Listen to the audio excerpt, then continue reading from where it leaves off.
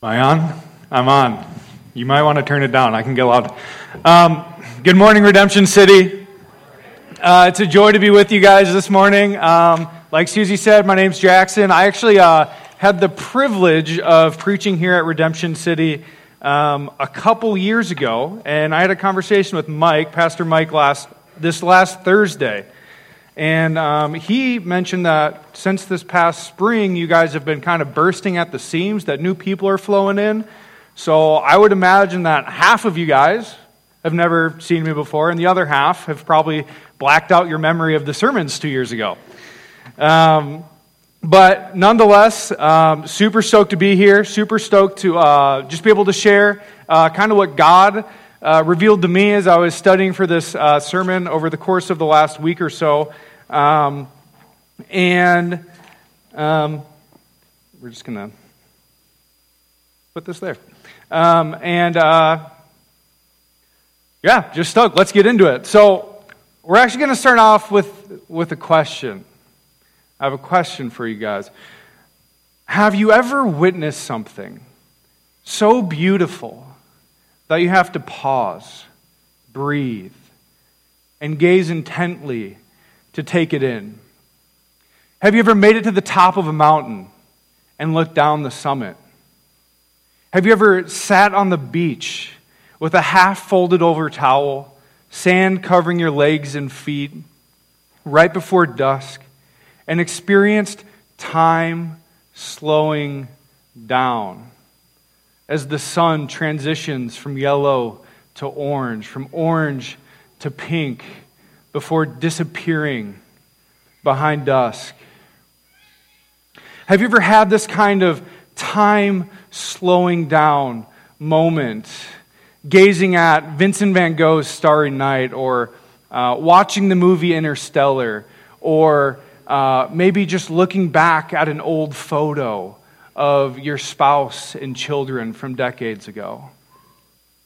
See, I'll never forget this moment that as a third grader at Wakazoo Elementary School, during recess, I overheard Dylan and Luke talking passionately about this new movie that they had seen, The Lord of the Rings, The Two Towers. During recess that day, I had to hear stories about Merry and Pippin being abducted by orcs, about Legolas and Gimli counting up their kills, Gandalf the White returning to Rohan to liberate them at the final hour, and the fate of Middle-earth just resting on the path trotted out by Frodo and Sam. And then, after weeks of pleading, it happened. My mom showed up at 3:30 p.m. She picked me up, and we went to the movie theater so I could see the movie. And I just remember when I was watching the movie, I just became consumed by it. Because like any good story, you don't just watch it. You get brought up into the story itself. And, once I had finished the movie, I went back to school, and, I was sharing any and everything that I could about the different scenes from The Lord of the Rings with anyone and everyone who would listen. Because everything slows down when we experience something beautiful. And beauty, it's more than something that we just experience with our eyes. It's an experience. It's an experience that changes us. And it changes how we live. And in today's text, John shows us that the tapestry of God's transformational love is an experience and an expression. The tapestry of God's transformational love is an experience and an expression. And we need to take the time to behold God's love and then experience it and then express it. And it's important that we hear the heart of John's message today, because we live in a culture overwhelmed with an inner ache for God. but it's failed to discern what love is and where to find it. I mean, our culture has largely defined love as one of two things. Love is either feelings of romance, feelings of affection, meaning like I really, really like you, or love is tolerance for someone's desires and their behaviors, what they think. And when that type of love fails, the other answer that culture gives us is, well, just accept yourself. Just love yourself. In other words, it's up to you to love and accept yourself. And I don't bring this up to rant against culture, but it needs to be brought to our awareness because no longer do we live in the days where we can jump out of the river into our holy huddles. But we bring culture into our homes every day when we scroll through Instagram and when we flip on Netflix. And so we need to be aware that we can, and honestly, we probably have, slipped into believing that love is just romance, that love is just tolerance, and that when that love fails, we can find love by accepting ourselves or by loving ourselves. However, this morning, John challenges us. He challenges those failed ideas about love with the only thing that can satisfy your inner ache and my inner ache, the very love of God. So, in the first paragraph of today's text, John stitches together 4 threads that together create the tapestry of God's love. Let's uncover the first thread. Look with me at verse 7. Beloved, let us love one another, for love is from God, and whoever loves has been born of God and knows God. Now, there's a lot that could be said about this verse, but one thing that John makes clear is that the love we pour out, it comes from somewhere. It's sourced from God. It's like God is a snow-capped mountain in spring, and we are the carved out terrain that the river of His pure, His life-giving, His loving water flows down. And it's actually His water flowing through us that proves that we're His children. And not only is God the source of love, but He reveals the second thread of His tapestry in verse 8. Anyone who does not love does not know God, because God is love. And this makes sense. I mean, think again about the river flowing from snow-capped mountains. Not only is God the snow-capped mountain that produces the river, but He is the river itself, the substance of love. And in the same way that you can't watch The Lord of the Rings without being wrapped up in the story and living differently afterwards, so you can't drink from God's loving water, which is God Himself, and not begin the journey of transformation into love. Now, the third thread that John weaves surfaces in verse 9. In this, the love of God was made manifest among us, that God sent His only Son into the world so that we might live through Him. And this is the point where John adds color fabric to the tapestry, because he's effectively saying that God made His love visible to us by sending Jesus into the world. Why? Why does He send Jesus into the world? So that we might find life in Him. In other words, God makes His love visible to us in placing Jesus in the world, and so that we will find real, abundant, overflowing, meaningful life through Him. And it's important to notice that this clause is conditional, meaning God sending His Son to the world, it doesn't guarantee that you're going to find real, abundant life. But it means that you can. You can find real, meaningful, abundant life if you go to Him.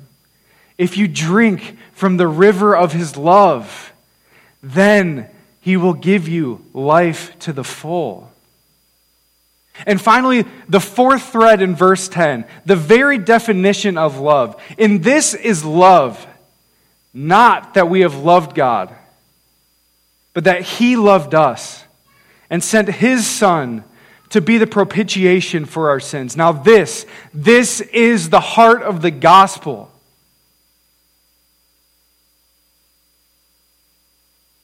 The word propitiation, it's actually an Old English word that's fallen out of common use, and a better translation, I think, it comes from the NIV with the paraphrase or the alternative phrasing of the atoning sacrifice.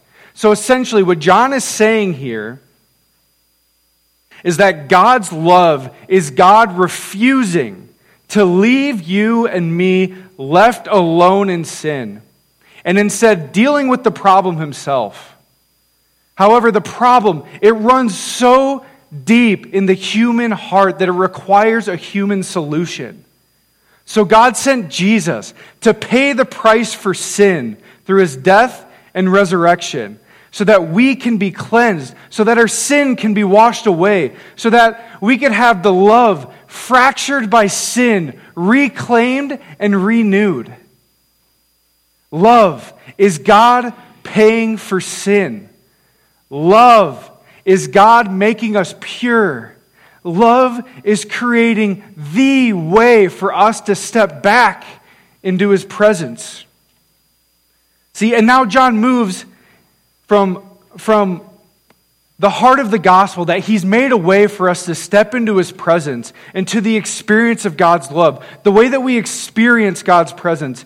And building off all that's just been said in verse 11, John now says this: Beloved, if God so loved us, hold on, my notes are totally out of order. There we go. If God so loved us, we also ought to love one another.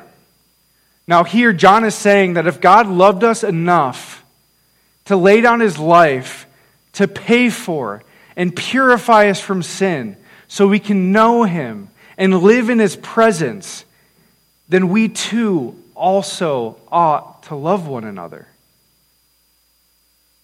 And then verse 12, it gets a little bit more interesting. He says, no one has ever seen God, but if we love one another, God abides in us, and His love is perfected in us.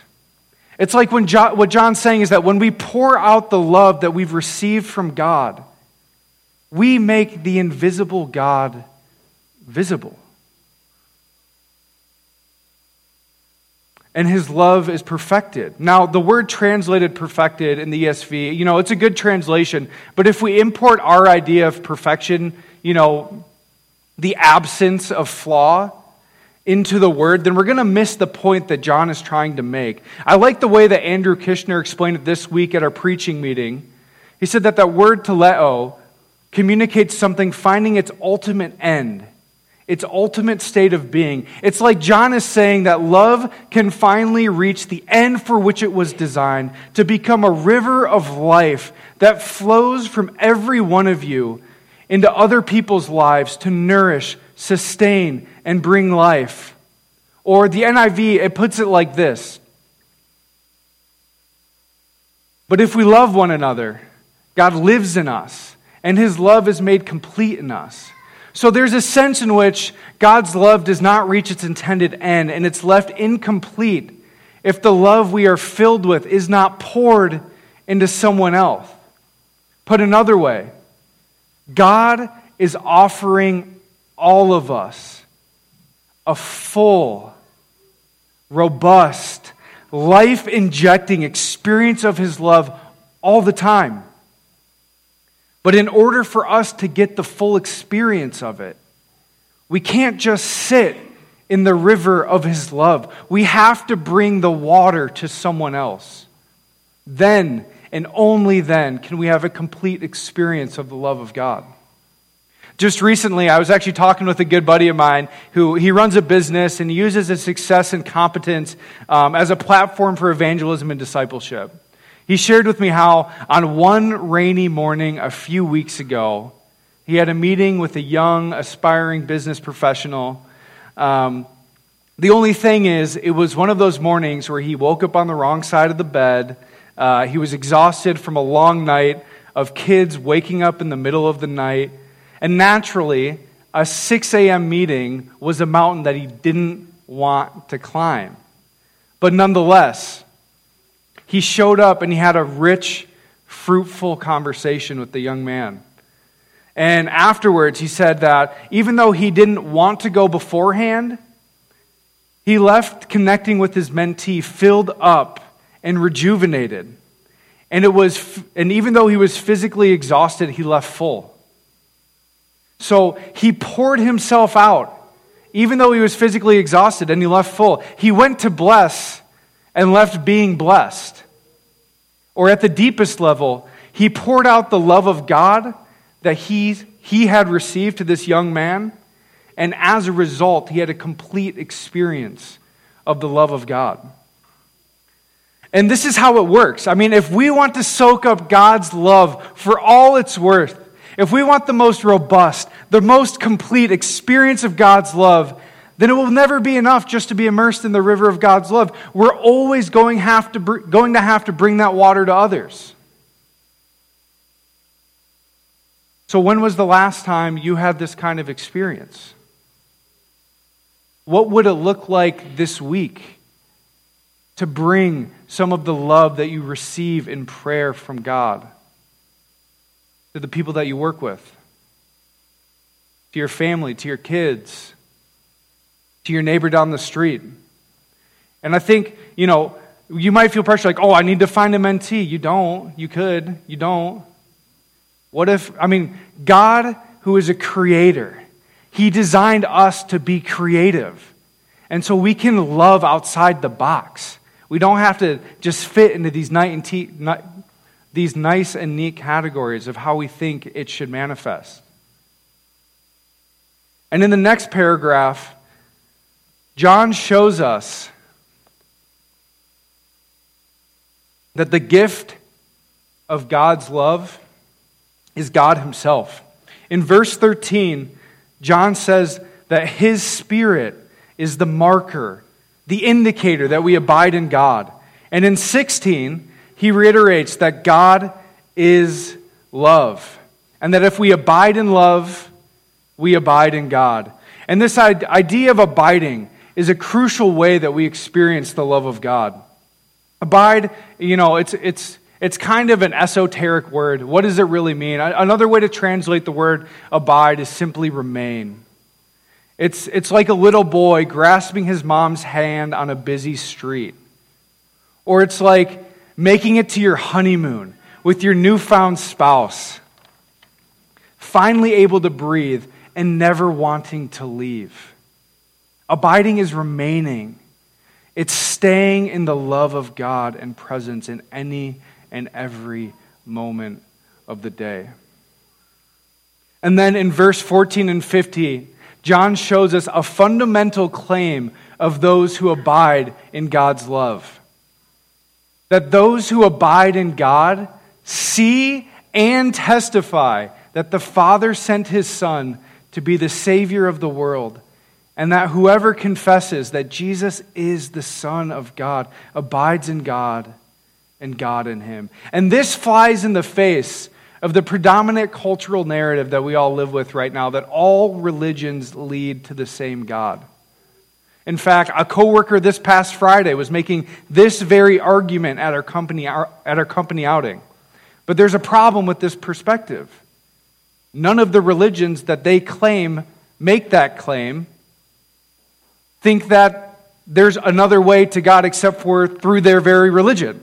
And in the Christian case, John here is clarifying that if someone has actually had an experience of God's real love, then they will confess that Jesus is the Son of God. So in some sense, this kind of answers the question if there's a real difference between Buddhist meditation, Muslim prayer, and the Christian experience of God. There is, if you've actually experienced God, then you will confess that Jesus is the Son of God. And now we get to the last facet of our experience of God's love. According to John, right after verse 17 about abiding in love and abiding in God, John writes this: "By this is love perfected with us, so that we may have confidence on the day of judgment. Because as He is, so also are we in the world. There is no fear in love, but perfect love casts out fear. For fear has to do with punishment, and whoever fears has not been perfected in love." Now, if you're in this room and you're a Christian, then at some point in your life you've had someone quote verse 18 to you, that there is no fear in love, but that perfect love casts out fear. And while I would definitely agree that being situated in love would cast out fear, all kinds of fear, this text is actually talking about a specific type of fear. The verse before, it mentions confidence on the day of judgment. And the verse that follows is specific to fear about punishment. Now, so what John has in mind here is that the perfect love of God, it casts out fear of the judgment of God, specifically tied to His punishment. So why does perfect love cast out this fear? Because the judgment has already happened. If we are in fact living in God's love, it's because the judgment of God was already poured out on Jesus. Our sin was atoned for, and we've been made righteous so that we can live in His love. And if, like verse 18 says, we are living in fear of punishment, it's only because we're not abiding in God's perfect love, which confirms in our hearts that we're not on trial to be judged or punished, but that we're already made right with God. And now, I don't think John writes this to guilt people who are experiencing dissonance between what they know to be true of God and their felt experience of God. I mean, I'll be the first person to raise my hand if we were to go around the room and ask if anyone ever questions the way that God thinks and feels towards them. I don't think John is writing this to condemn those experiencing this sort of a struggle, but instead I think he wants to encourage his audience to return to the abiding presence of God. Because when they, or we, abide in God's loving presence, we receive a sense of security in His love that removes fear of punishment. It removes fear of judgment. Have you had this experience? The experience of sitting in the presence of God and having fear transformed to peace. Shame transformed to nearness of a real God that you can almost touch. If you haven't, try it. Take time this week to go to God in prayer. Just sit in His presence. Because even though fear of rejection and shame might be barriers that keep you from actually sitting in His presence, if you do, He will wash you with His love. He will comfort you with His presence, and He will cast out your fear. And see, tasting and seeing a love so real and transformative, it doesn't lie dormant in a person's life. No, it explodes out of a person's life. It has to be expressed. And John ends chapter 4 like this: if anyone says, "I love God," and hates his brother, he is a liar. For he who does not love his brother whom he has seen cannot love God whom he has not seen. And this commandment we have from Him: whoever loves God must also love his brother. Here John weaves in the theme of obedience and calls anyone who claims to love God but hates their brother a liar. Why? John is arguing that if you can't love your brother, who you can see with your own two eyes, who you can touch with your own two hands, then it's not possible to love the invisible God. And this cuts against every type of Christian hypocrisy. John is saying it's not possible. It's not possible to love the invisible God if you don't love the very people made in His image. It would be like a boyfriend who keeps telling his girlfriend that he loves her while he doesn't spend any time with her and he's consistently cheating on her. That kind of love, it's just words. It never materializes into anything practical. And every practical indicator suggests the opposite, that he doesn't love her. See, real love is never just abstract, but real love is always made practical. And for John, it's expressed by loving your brother or sister in order to love God. And John reaffirms this in chapter 5, verses 2 and 3. He says, "By this we know that we love the children of God, when we love God and obey His commands. For this is the love of God, that we keep His commands, and His commandments are not burdensome." John is saying that we know we love the children of God when we love God and follow His commands. I don't know about you, but it's not obvious to me why loving God and His commands would make it clear that we love God's children. Unless this has something to do with what God's commands are like. Unless it has something to do with the nature of God's commands. Now, John, who would have had a very Jewish perspective on the nature of God's commands, he would have believed that God's commands are good.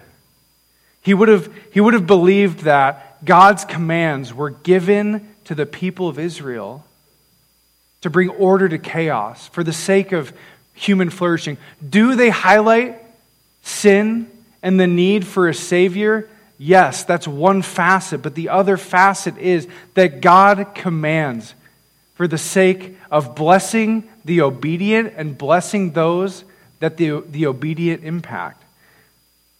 I mean, let's try this on for size. Who benefits when you hold your tongue in an angry moment? You do. Because you don't wound the person across from you, and they benefit because they aren't wounded. Who benefits when you give to the one who asks of you, and do not refuse the one who wishes to borrow, like Jesus commands in the Sermon on the Mount? You do. Because you learn to trust God as your provider, and the person who receives is blessed by the money or food that they receive. Who benefits when you don't lust after a woman committing adultery in your heart? You do. Because seeds of unfaithfulness aren't planted and watered. And your spouse does. Because your contentment in the relationship God has given you grows.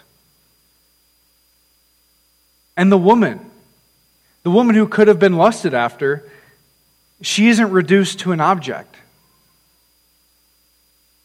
And so God's commands, they're always for your benefit.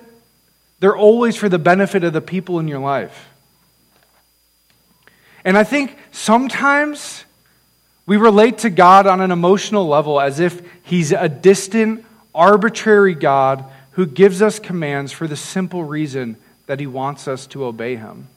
However, while He does want us to obey Him, it's not obedience for obedience's sake. But God, in His loving, benevolent nature, He gives us commands to bless those around us. What's more, the end of verse 3 states, "And His commandments are not burdensome." He takes it a step further. They're actually God's gift to us. And when we abide in love and let His love fill and transform our hearts, His commandments become a joy to fulfill. So, today, This week, remember this. The tapestry of God's transformational love is experienced and expressed. Slow down when your own heart feels its inner ache for God. Behold the source of your love. Trust that God is love itself. Remember that God made love visible by sending Jesus into the world so that you could find real life in him. And keep your heart fixated on the only real definition of love, that Jesus paid for and purified you from sin so you can be in relationship with him. And let that love wash over you and fill you as you experience his love by loving others and express his love through obedience. Now, it's a common practice here at Redemption City to do communion every week, and the go-to text is 1 Corinthians 23 through 26.